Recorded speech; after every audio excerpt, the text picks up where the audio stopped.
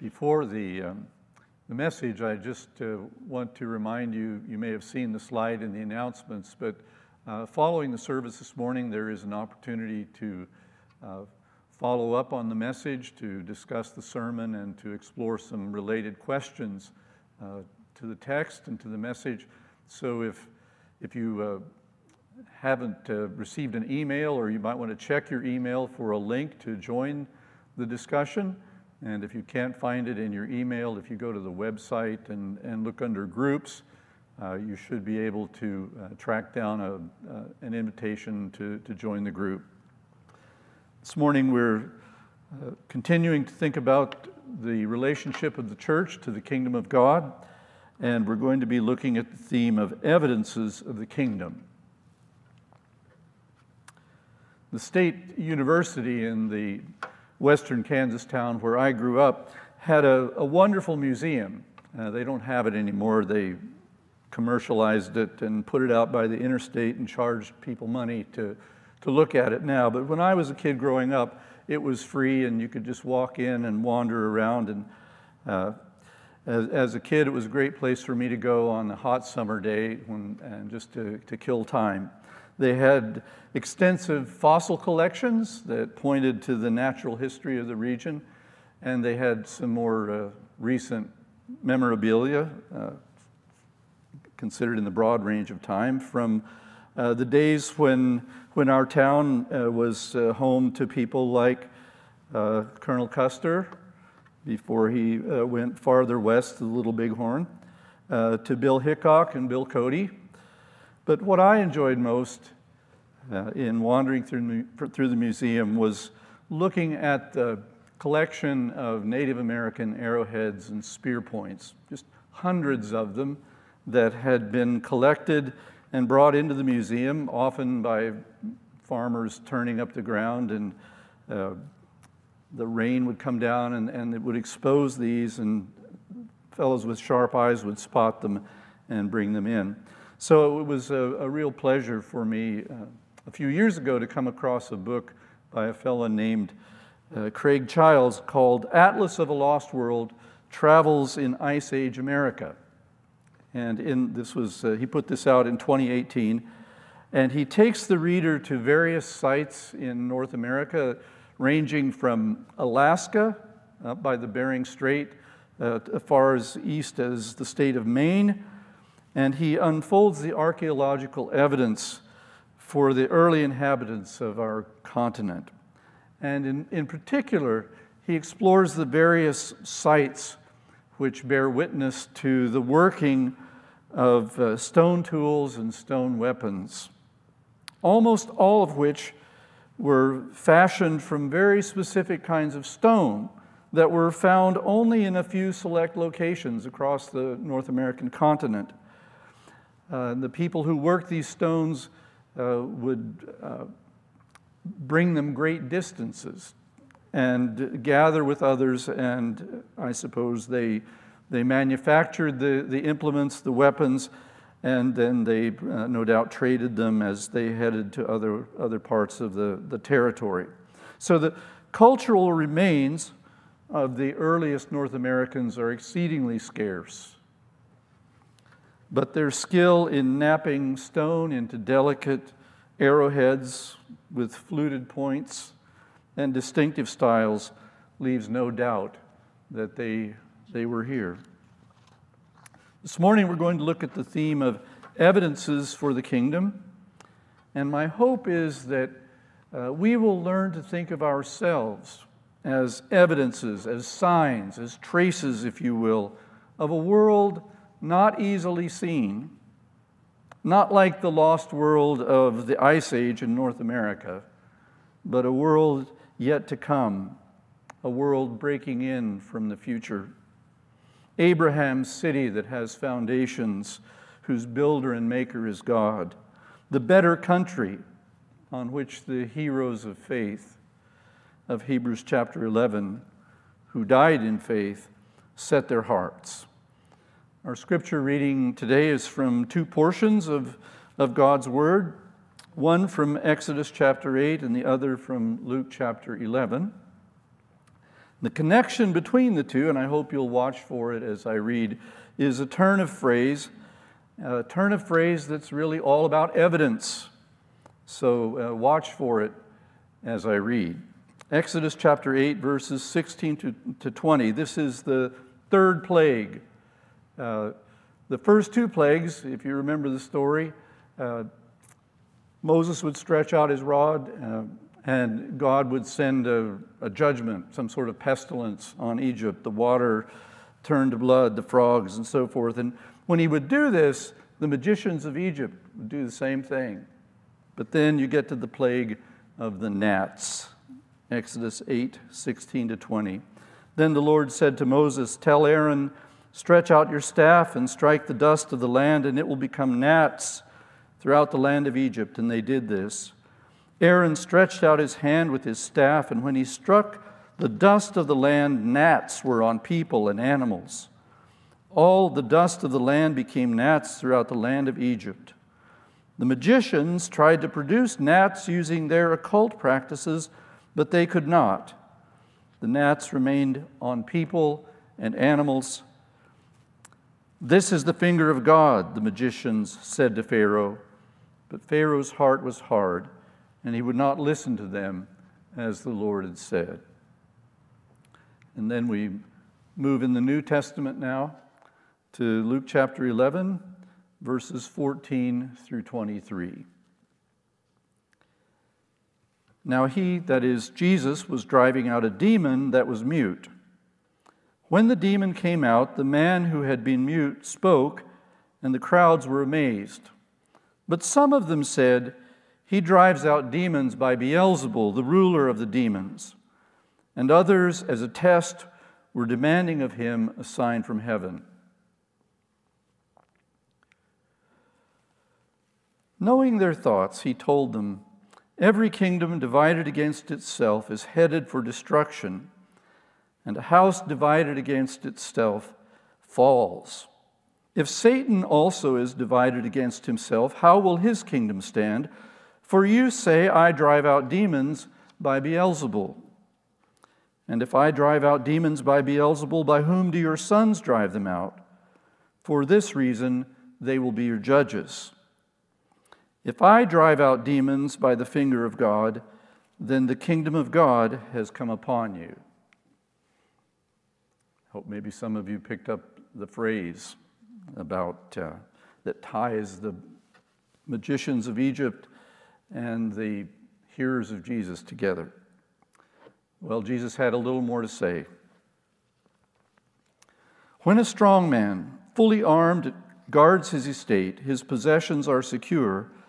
But when one stronger than he attacks and overpowers him, he takes from him all his weapons he trusted in and divides up his plunder.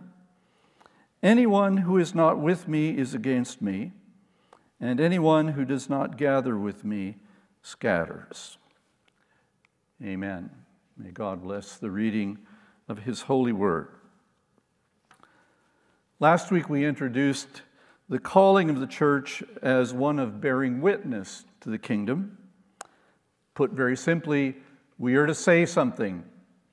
We've been given a message to tell. The kingdom of heaven is at hand. A witness offers testimony that can be heard.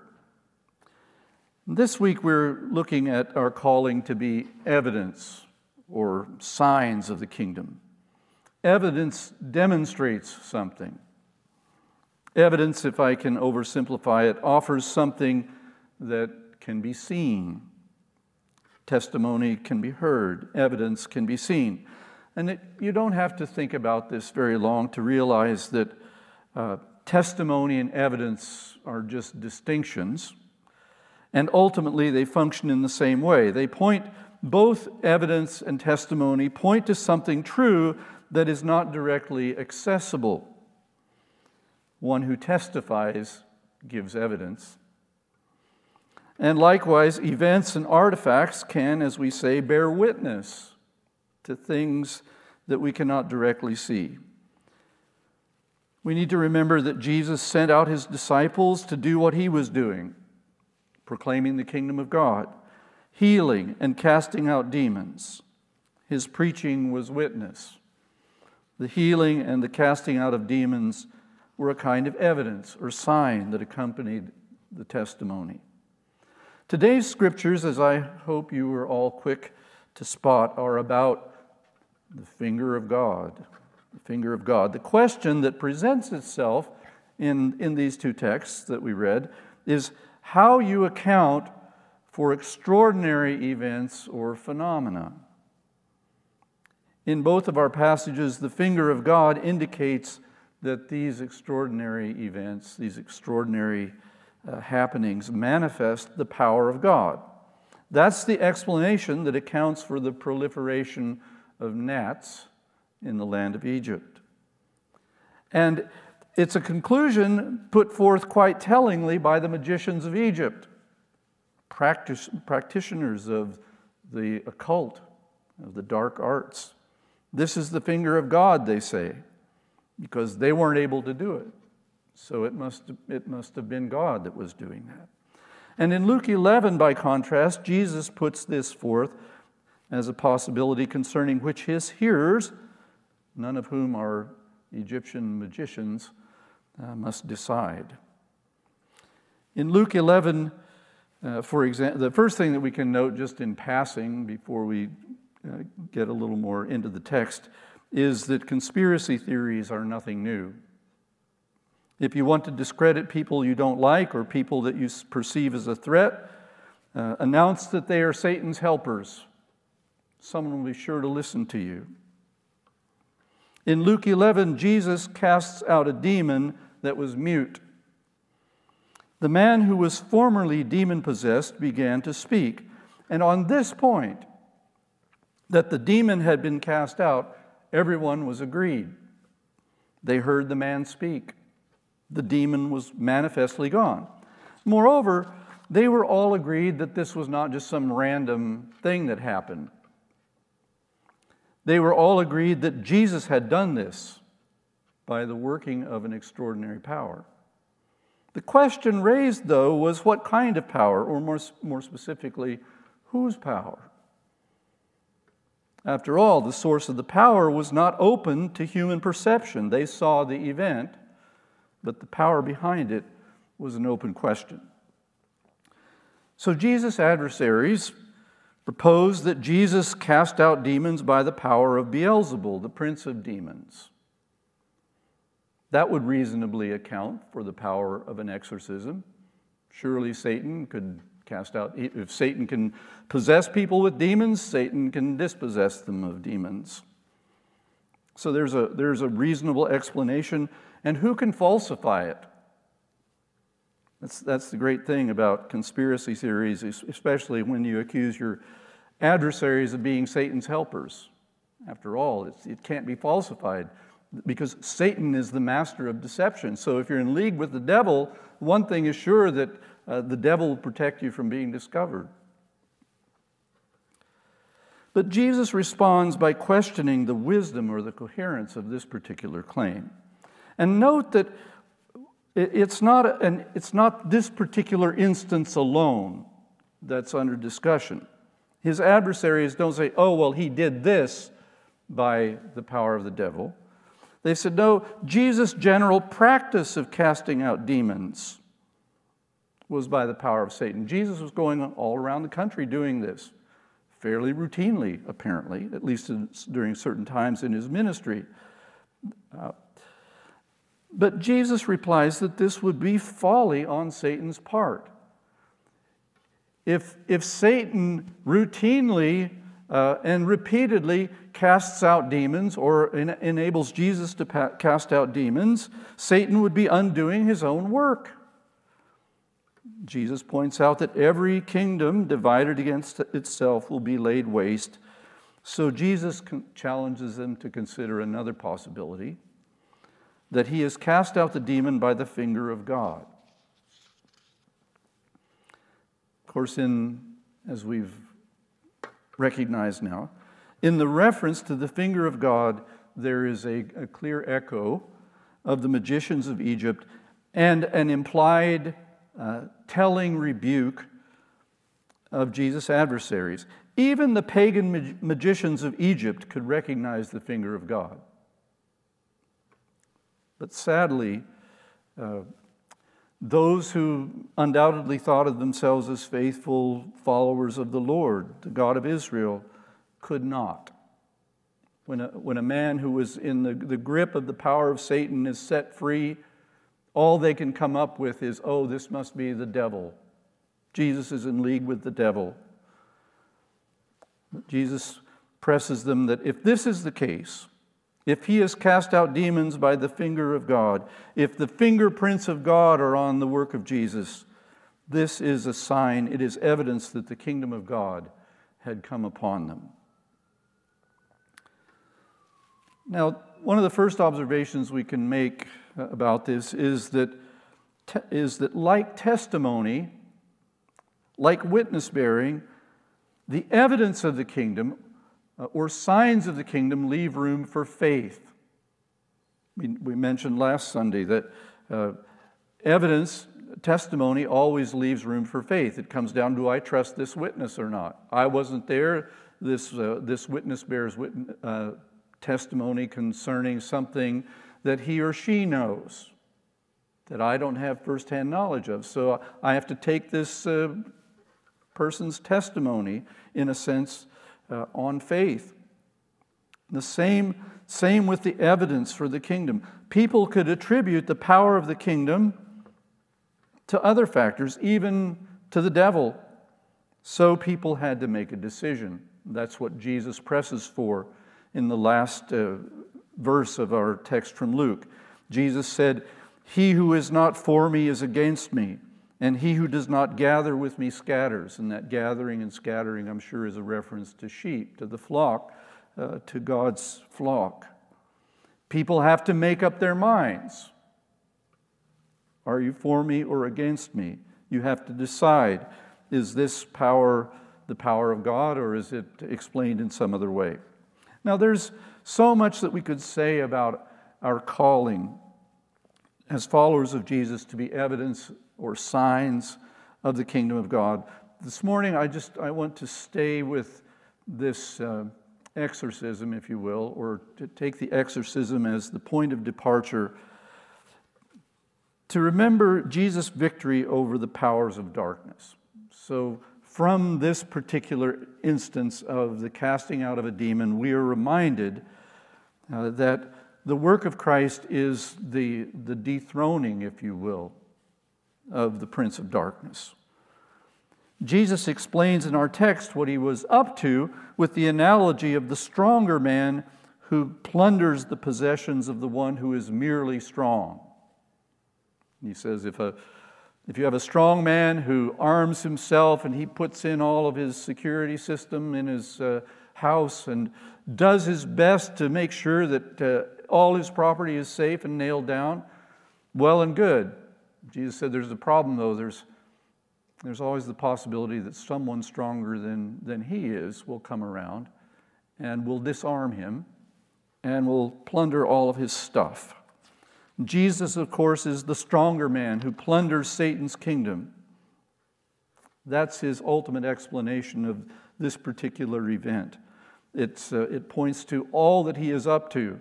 In his practice of casting out demons, he is plundering Satan's treasure. And this, of course, is part of the good news of the kingdom of God. This is why the kingdom of God is such good news, because God, by his saving power, is putting the world to rights. This means, as John the Evangelist says in 1 John chapter 3, verse 8, the Son of God was manifest that he might destroy the works of the devil. Heidelberg Catechism, question 1 and answer 1, in explaining our only comfort in life and in death, reminds us that our faithful Savior has fully paid for all our sins with his precious blood and has set us free from the tyranny of the devil. When Jesus plunders Satan's kingdom, he makes Satan's prisoners a new people. As St. Paul told the Colossian Christians in chapter 1, verse 3, God had delivered them from the dominion of darkness and transferred them into the kingdom of his beloved Son, in whom they have redemption, the forgiveness of sins. So when Jesus sets people free, he ushers them into a new kingdom. He ushers them into an estate under a new Lord, a new sovereign. They are now citizens of a new kingdom, a heavenly kingdom, where God's will is done. So when we ask for ourselves what it might look like for us to be evidences of the kingdom of God, what it would mean to be a people upon whom God's fingerprints are evident, one clear answer is that we would be people of extraordinary gratitude, people of astounding contentment. We have been set free and brought into fellowship with the living God.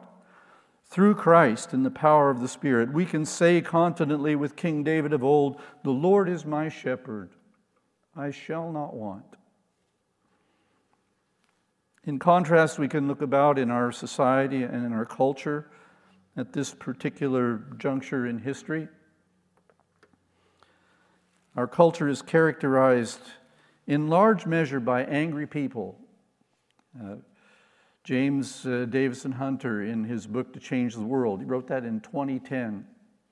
He's a sociologist at the University of Virginia, a devout Christian, and he talked about of the many challenges just facing Christians as we seek to, and he's not real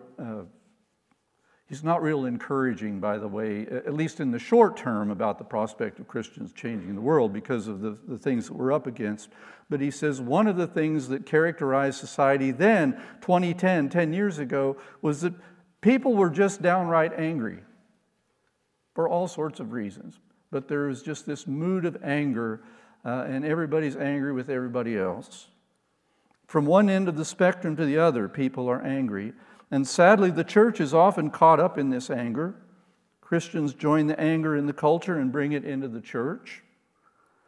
And this, as much as anything, empties our corporate life as God's people of any evidential power.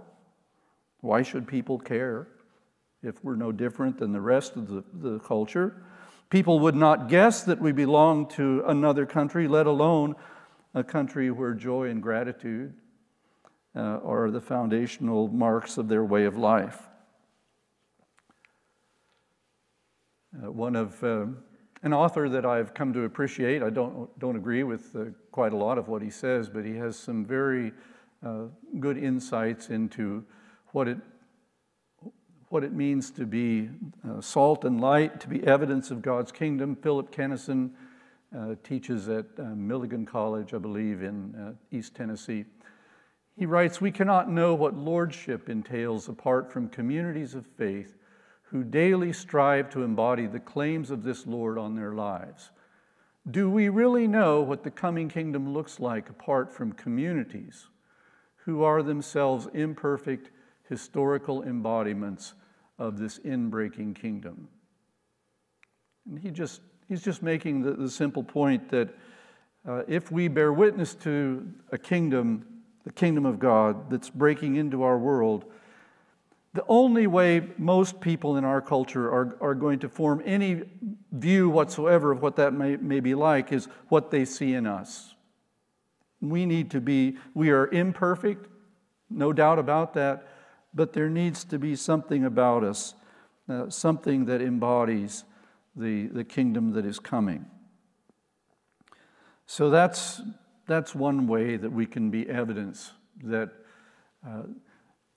in our life together, we demonstrate some of the reality of what is coming our way through the appearing of our Lord Jesus Christ.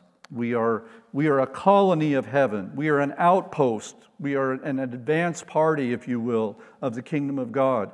And it should be clear from our life together the good things that are coming down the way. The second way in which we may function as evidence, I would suggest, based on why the Son of Man appeared, namely that he might destroy the works of the devil. The second way that we may function as evidence is to join in Jesus' ministry to those who are ensnared by the power of darkness in the world. That power is easy to see in so many ways, and the opportunities to address that, the opportunities to join in ministry that seeks to set people free are as endless and varied as there are people in the church.